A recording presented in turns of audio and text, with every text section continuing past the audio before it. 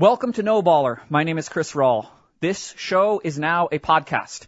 You can find it on any platform of your choosing. Spotify, Apple, Google, Stitcher, you name it. Please subscribe and share the word. On today's show, I'm talking all about the NFL draft. How conventional wisdom is always changing when it comes to drafting quarterbacks and running backs. How opinions are never set in stone when it comes to evaluating prospects in the moment and as their careers go on. And the easiest way to create hope as an NFL franchise in 2021. Let's go.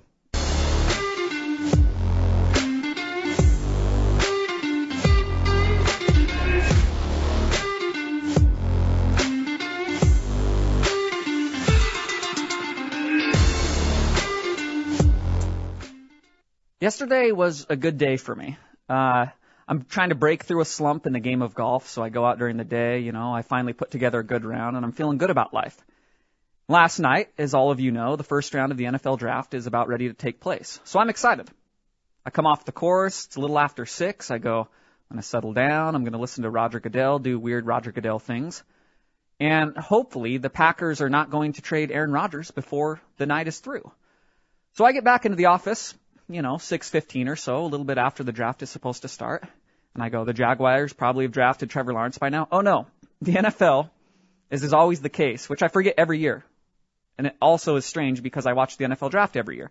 The NFL takes about 30 minutes to get into the draft. And they send Roger Goodell up there, who's kind of 20% man, 80% robot.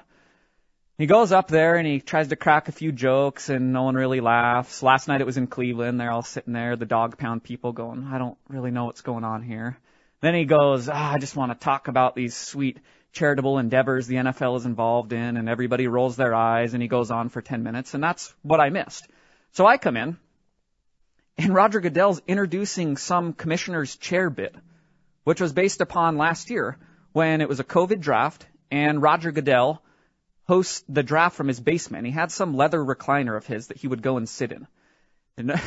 And for some reason this year, he thought it would be funny to bring this to the NFL draft, put it on stage, and have a fan of each individual team come out and sit in the chair. It was the furthest thing from funny I've ever seen in my life. It was actually incredibly uncomfortable for me as a viewer because the first pick, Jacksonville Jaguars, they're on the clock. They bring a Jacksonville Jaguars fan out of the crowd. They have him sit in a leather recliner on stage for 10 minutes. That's how long it takes to make the pick. And they just sit there. Nobody's laughing. Nobody's having a good time. The fan looked so uncomfortable. Me at home, I'm even more uncomfortable. And this is how the NFL draft played out over the course of the night. Choose one select fan, come sit in Roger Goodell's chair. Roger Goodell does his weird robot routine, nice robotic handshake, all that kind of stuff, okay? That's not the interesting part of what was going on last night. And neither were the Aaron Rodgers trade rumors, which affected me emotionally. And I will probably go into a lot deeper at some point in a later show. For today, it's all about last night's round one, okay? So I'm going to start with conventional wisdom and how it's always changing, something that I continually talk about on this show. I'm going to read you a quote from Bill Barnwell from ESPN. As recently as the 1991-2000 window, teams drafted more running backs, 13, in the top 10 than quarterbacks, 12. Over the past 10 years, though, teams have drafted 22 quarterbacks in the top 10 against just 6 running backs. End quote. Conventional wisdom is always changing is one of the most interesting subjects that you can possibly examine in life. This is my own personal opinion, and it's just the way that my brain works. I like picking apart things and going, why is this? Why do we always believe this? Is this rooted in reality? Is this always going to exist for all of time, or is this a belief that is tied into a specific point in time? So that's a very, very, very revealing stat to me. I mean, 1991 to 2000, not that long ago in the grand scheme of time. We have 13 teams drafting running backs in the top 10, compared to 12 quarterbacks, more running backs drafted in the top 10. An incredible stat in context of today's NFL. All about passing. Passing numbers have never been higher. People are embracing the idea that the passing game is so much more efficient than the running game, which it is. Your average NFL team, they average 7.5 yards a passing attempt, and your average NFL team averages 4.5 yards a rushing attempt. Like, strictly within those numbers, you can understand it seems logical to assume that a team should pass more than they should run. And NFL teams are embracing that. That's why we see passing records fall every year. That's why we see the rise of this quarterback position. That's really important. This running back position, maybe not so much. Okay. We see last night 5 quarterbacks drafted in the top 15. Trevor Lawrence at 1, Zach Wilson at 2 to the Jets, Trey Lance to the Niners at 3, Justin Fields to the Bears at 11, Mac Jones to the Patriots at 15. We see 2 running backs drafted in the first round as well, which is, in my opinion, 2 more than should be drafted in the first round, and more than were drafted last year. The last pick of the first round last year was Clyde Edwards-Helaire. He was the first running back taken. He went to the Chiefs. This year, Najee Harris from Alabama, he goes to the Steelers at 24. Travis Etienne from Clemson goes to the Jaguars at 25. Okay? So we see this stat playing out in present day. Teams value quarterbacks infinitely more so than running backs, and deservedly so. It's a passing league. Quarterback is the position that can have the most effect on a football game. Now, still, keep in mind that amount that they can affect a game is very limited in the grand scheme of a football game, but still, it's the position that carries the most value. I want to dive a little bit into the past to think about this particular stat and this particular ideology and how much it's changed over time. Because in 1999, which again, not that long ago in the grand scheme of time, the New Orleans Saints trade up from 12 to 5 to draft Ricky Williams, Heisman Trophy winning tailback out of the University of Texas. Okay, 7 spots, they're jumping up. Their coach at the time, Mike Ditka, big burly man ball, loves to hand it off to a tailback 50 times a game and grind you into dust. Okay, and that was a pretty common way of thinking and coaching and playing football in 1999. So they trade up 7 spots and draft Ricky Williams. To do that, the Saints trade away the 12th pick that year, their first rounder, their 3rd rounder, their 4th rounder, their 5th rounder, their 6th rounder, their 7th rounder, an additional first the following year, which ended up being 2nd overall, and an additional 3rd the following year. Okay? So that is, it's such an immense draft haul, it's almost hard to comprehend that within less than 25 years in the league that we currently follow, a team was willing to trade that much draft capital to select a tailback, a position that in present day, pretty much everybody who watches the NFL agrees they are almost entirely dependent upon their situation, how good their offensive line is, and anything beyond that, you're picking hairs as to how good a tailback is. 90% of their production is tied into what their offense is and what their offensive line is. And yet in 1999, we have a team and a coach who thought it was not only logical, but in the best interest of their franchise to trade their entire draft in 1 year and an additional first rounder, which was 2nd overall in the draft, and a 3rd rounder for a tailback. Like, just doing the research for today's episode, my head was kind of hurting because I remember the Ricky Williams draft, and I remember thinking it was somewhat bizarre at the time. But I also, being a Big 12 football fan, tied in with Nebraska, and having Ricky Williams play against Nebraska for his entire career and having really good games against them, including he comes into Memorial Stadium in 1998. He rushes for a ton of yards. They end one of Nebraska's long home winning streaks. And I was like, man, this guy's freaking good. I can't imagine what he'd do in the NFL. And it didn't seem as weird at the time as in retrospect I look at and go, this might be the craziest trade in the history of the NFL. I don't even think that's hyperbole. Another thing, when you want to talk about conventional wisdom and how it's changing and just what in the moment may not seem as weird as it does down the road and vice versa, this is a little offshoot from football, but I think it ties into this idea of how perception and opinion and conventional wisdom, it's always shifting. They trade for Ricky Williams and Mike Ditka, again, the big burly man ball coach, the most football man you could ever imagine in the history of football men. He shows up to Ricky Williams' press conference, and he, for reasons unknown, I think it's to show Ricky Williams how much the franchise valued him and was ready to build around him. Actually, something that I wish that the Green Bay Packers would do in present day with Aaron Rodgers. You know, Mike Ditka shows up and he's wearing dreadlocks. He puts on these fake dreadlocks, which Ricky Williams has at the time, and they have this bizarre press conference where Ricky Williams is happy, you know, and he's holding up the jersey, and Mike Ditka's just standing there, and he literally has his arms folded. The big grumpy grandpa, and he's there by Ricky Williams' side, ready to build their entire franchise around a running back. Okay? It seems almost impossible to comprehend that this happened in 1999. A little bit later, ESPN, the magazine, they come to the Saints and they go, this is a huge story. You traded your whole draft and additional capital for this tailback. Everybody thinks Ricky Williams is really good. We want to do a photo shoot. And we want to put it on the cover of our magazine. Okay? And for reasons unknown again, they scheme up an idea where Ricky Williams is dressed as a bride in a wedding dress, and Mike Ditka is dressed as a groom in the whole groom getup, you know, the tuxedo and everything.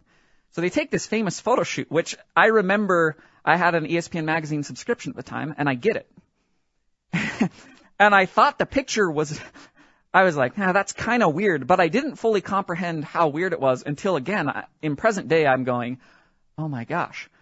Now that I'm thinking about this Ricky Williams thing, I remember the ESPN magazine photo shoot where a bunch of people at a magazine came to Ricky Williams and Mike Ditka and said, you know what would be sweet? If one of you dress up like a bride and one of you dresses up like a groom, and we take a photo shoot where we talk about the fact that you traded your entire draft and more for this tailback, and we project this story through the prism of a bride and a groom, right? Like, think about that in your own life. If you're Ricky Williams, you are starting a new job, and one that the business itself is going, hey, we want to make you as happy as we can. We think you're our most valuable employee. We want to do everything in our power to make you happy, all this kind of stuff. As part of the way that we want to get the word out is, Chris, you're going to go dress up in a bride's dress, and then we're going to get our CEO, and he's going to dress up like a groom, and you guys are going to take a lot of romantic pictures where you got the arm around him, and I'm staring lovingly at the ring, and you're pulling back the veil, and I'm gazing into your eyes. And everybody agreed to do this and didn't think it's the craziest thing you could possibly be doing, besides trading away your entire draft and all additional capital for a running back. So this is always changing. And I try to go out of my way to think about things that we just take for granted in present day and say, well, yeah, this makes sense in the context of the NFL in 2021. And because of that, this will always make sense. I try to deduce, is this something that is here to stay? Is this something that moving forward, the NFL has identified and it will never go back to being what it was before? Or is this something that is tied into this specific era? You know, how much of this importance upon passing and all the stuff we know about the efficiency of a pass game, how much of that is tied into this era? And we're going to have the cycle where it goes back and we go, now we value running more or something along those lines. I'm always trying to deduce what those things are. One of the opinions in present day that's super prevalent, that to me seems like it's here to stay, is what I talked about a little bit earlier about the positional value of running backs, which I believe is pretty much non-existent. I think a lot of smart people within the NFL world agree with that mindset. We have countless examples of a situation being everything to a running back and the running back's talent itself being nothing. Dave Gettleman and the Giants drafting Saquon Barkley at number 2 comes to mind, which has really not panned out in a way that would befit a number 2 draft pick. Zeke Elliott's Cowboys career is a really good example. They draft him, I believe, number 4 overall in that draft class. They pick him over someone like a Jalen Ramsey, who has transformed defenses that he's been on and is probably the best cornerback in football. Zeke Elliott, who has been a very good tailback in his career, but is also completely intertwined with the fact that the first part of his career, Dallas had one of, if not the best offensive lines in the league. And Zeke Elliott was eaten, as Zeke Elliott does. And as that offensive line has kind of gone away and dissipated, and now the Cowboys don't really have that, Zeke has done this. Some of you could argue that it's, maybe a little bit of aging and running backs and their shelf life is not as long as other positions. And someone like me could argue you can't really spend a pick that's within the first round period, but really within the top 5 or the top 10 to a position that is so dependent upon having open holes and having space created for them, and how much value can you possibly find from drafting a tailback like the Steelers did with Najee Harris at 24 or the Jags did with Travis Etienne at 25? How much value can you actually extract from a very valuable draft slot? It can't possibly align with a running back. The greatest indicator of this idea is the fact that if you follow gambling markets closely and if you follow point spreads and how they move, especially as injuries are announced throughout the course of the week or really on game day when you get inactive lists and people who are probable or maybe not for a game, you have a really hard deadline for gambling purposes where the NFL and their teams have to announce, this is who's on the active roster, this is who we expect to play, and these are who are inactive, okay? And if you follow these markets, which are, again, in my opinion, the greatest indicator of value and who is valuable to a team, when running backs are in or out, you won't see those lines move. They remain stationary. We see that with Christian McCaffrey last year, who is a very good tailback. And I will not argue these people are not talented, but the talent can't show through in a way that it can other positions. Christian McCaffrey will get injured, and Mike Davis comes in, the old roly-poly bowling ball, and the point spread doesn't change. And he replaces 80 or 90% of Christian McCaffrey's production, which is that amount of production, 90% of that production is strictly based upon what is there in front of you. What did the line open for you? What did the offense scheme for you? Okay, you got 90% of Christian McCaffrey's yards, and yet we're paying you pennies on the dollar and we didn't have to spend any draft capital on you. At that point, you would always take that style of player.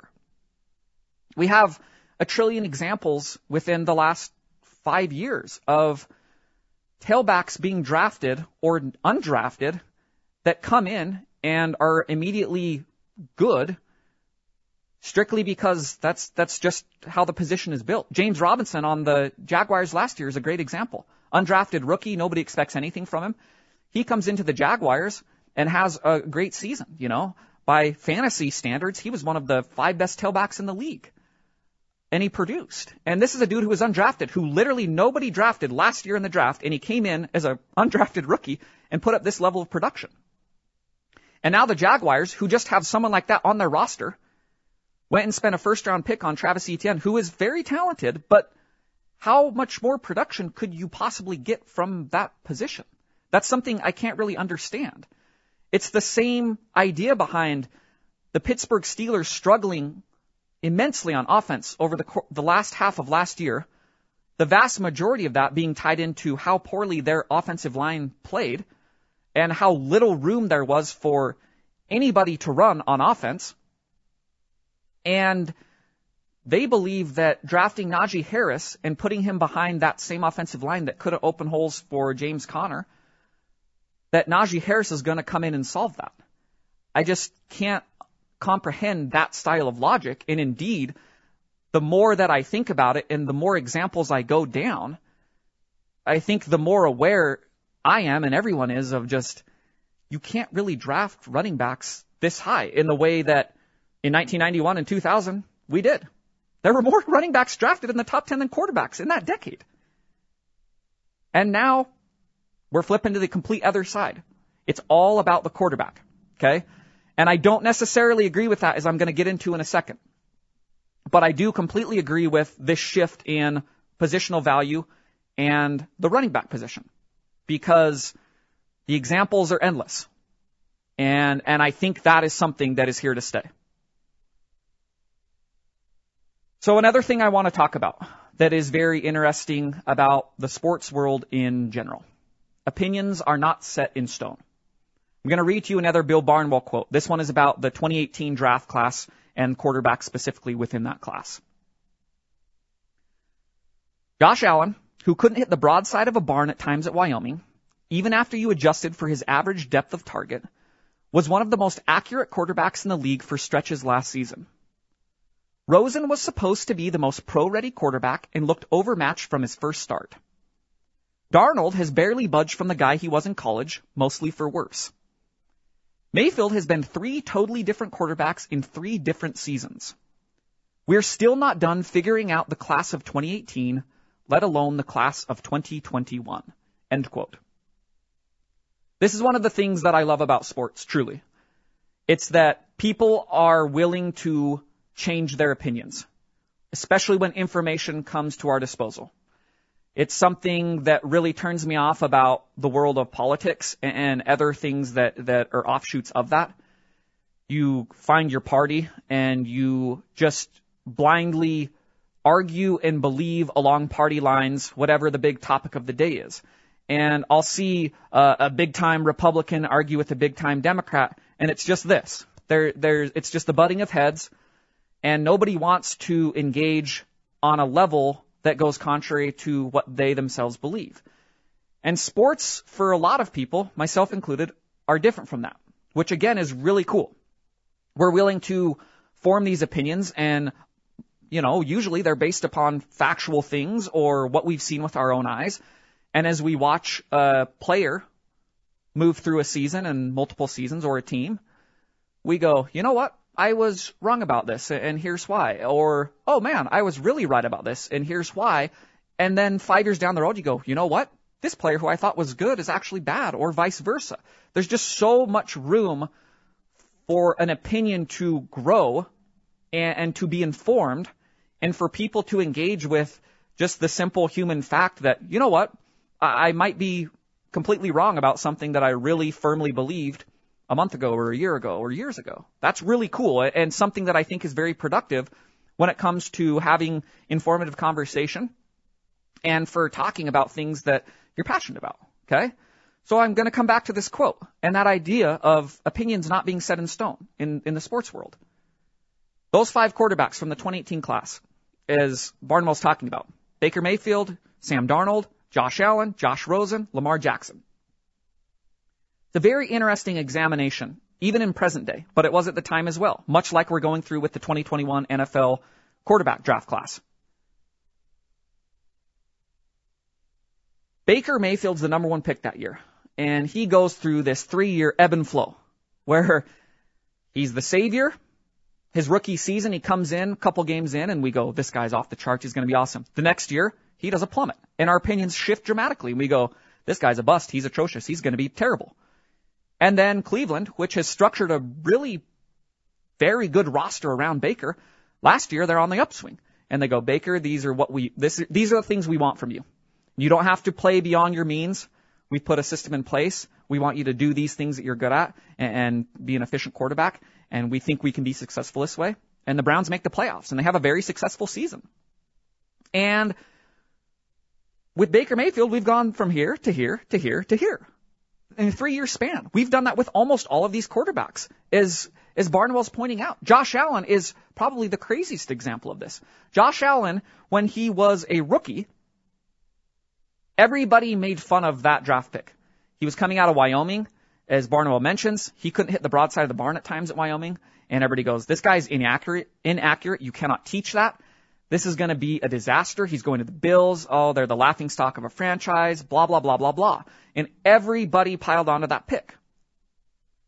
And his rookie year, he played like that. The Bills didn't necessarily have the best structure in place. He was not NFL ready as a high-level passer. And so he was kind of running around for his life. There are people who like to pile on. They pull multiple clips a game of Allen throwing these inaccurate passes and go, look how bad this guy is. Oh, this is a joke. This is insane. And we all liked to pile onto him. And the next year, he was better, but he still had those inaccuracies. But you start to see a little bit more of what the Bills saw in him. And you go, okay, there's a lot of raw tools. And, he is a little bit better when it comes to accuracy. But we didn't see what was to come last year, which is Josh Allen turning into one of the 3 best quarterbacks in football, along with Aaron Rodgers and Pat Mahomes. He was a super duper star out of this world. He was one of the people I would go out of my way every week to watch because he was so fun and so good.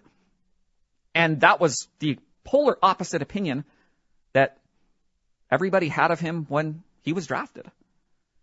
Opinions can change. It's, again, a great draw of sports. So when we look at the 2021 class, everybody has really hardline opinions on these 5 quarterbacks that are drafted. I think everybody thinks Trevor Lawrence is going to be good. Who knows? I assume he will be, but we'd never really know. Zach Wilson, a lot of people think he's going to be a superstar. A lot of people think he's going to be a bust. Trey Lance, the exact same thing. Justin Fields, the exact same thing. Mac Jones, the exact same thing. And we'll have these hard opinions that will come about week 3 of the regular season this following season. When we see those people throw a pass or two and we go, told you Trey Lance is going to be a bust. Look at that throw. That was atrocious. Or told you Trevor Lawrence is going to be a superstar. Check out that touchdown pass to DJ Chark. But we can trace this over the course of time. And we don't have to sit there and go, this is how this player's career will play out. This is an absolute fact.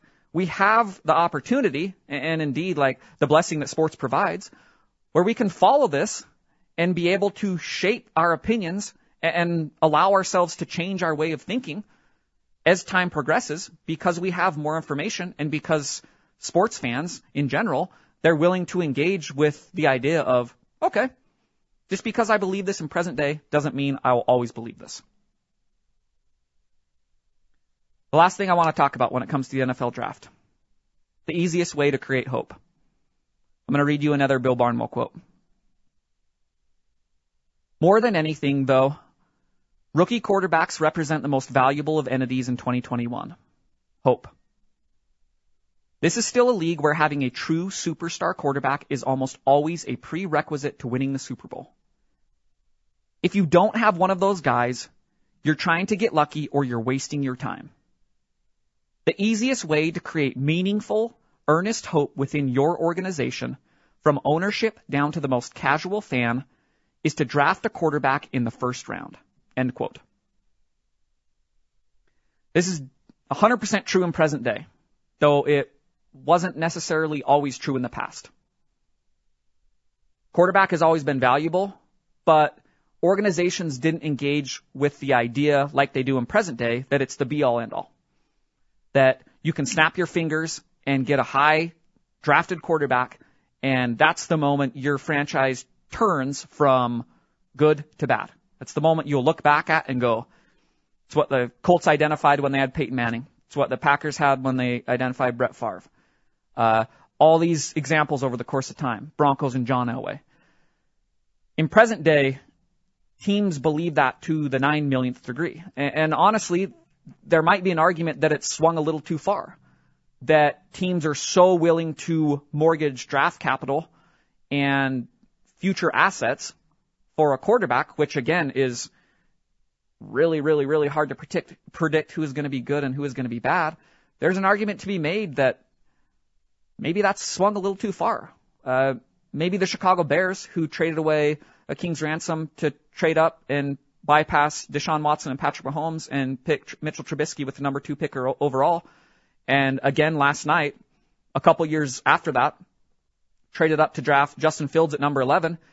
Maybe that's an example of you can't engage with this idea that the quarterback is the be-all, end-all at the cost of not building up a solid franchise and just always relying upon the quarterback to absolve you of your sins. So we have 5 teams. The Jacksonville Jaguars, the New York Jets, San Francisco 49ers, Chicago Bears, the New England Patriots. And I look at those teams after last night and I go, is this all just a pipe dream? It's inevitable that some of these franchises will look back at yesterday and go, this is when our franchise changed for the better. And it's inevitable that some of these franchises will look back and go, it's inevitable that this is when our franchise changed for the worst. While quarterback is the easiest way to create hope, it doesn't mean that comes at the cost of not building up a team and a coaching staff and everything else that goes into a franchise. It doesn't mean that you don't go about doing those things. But on the bright side, because opinions can shift, because conventional wisdom is always changing, with these 5 teams, we will be able to see over the course of the next few years the great inevitable truth of life, that time will tell, and we will have a very solid, definitive answer for all these teams in the coming years.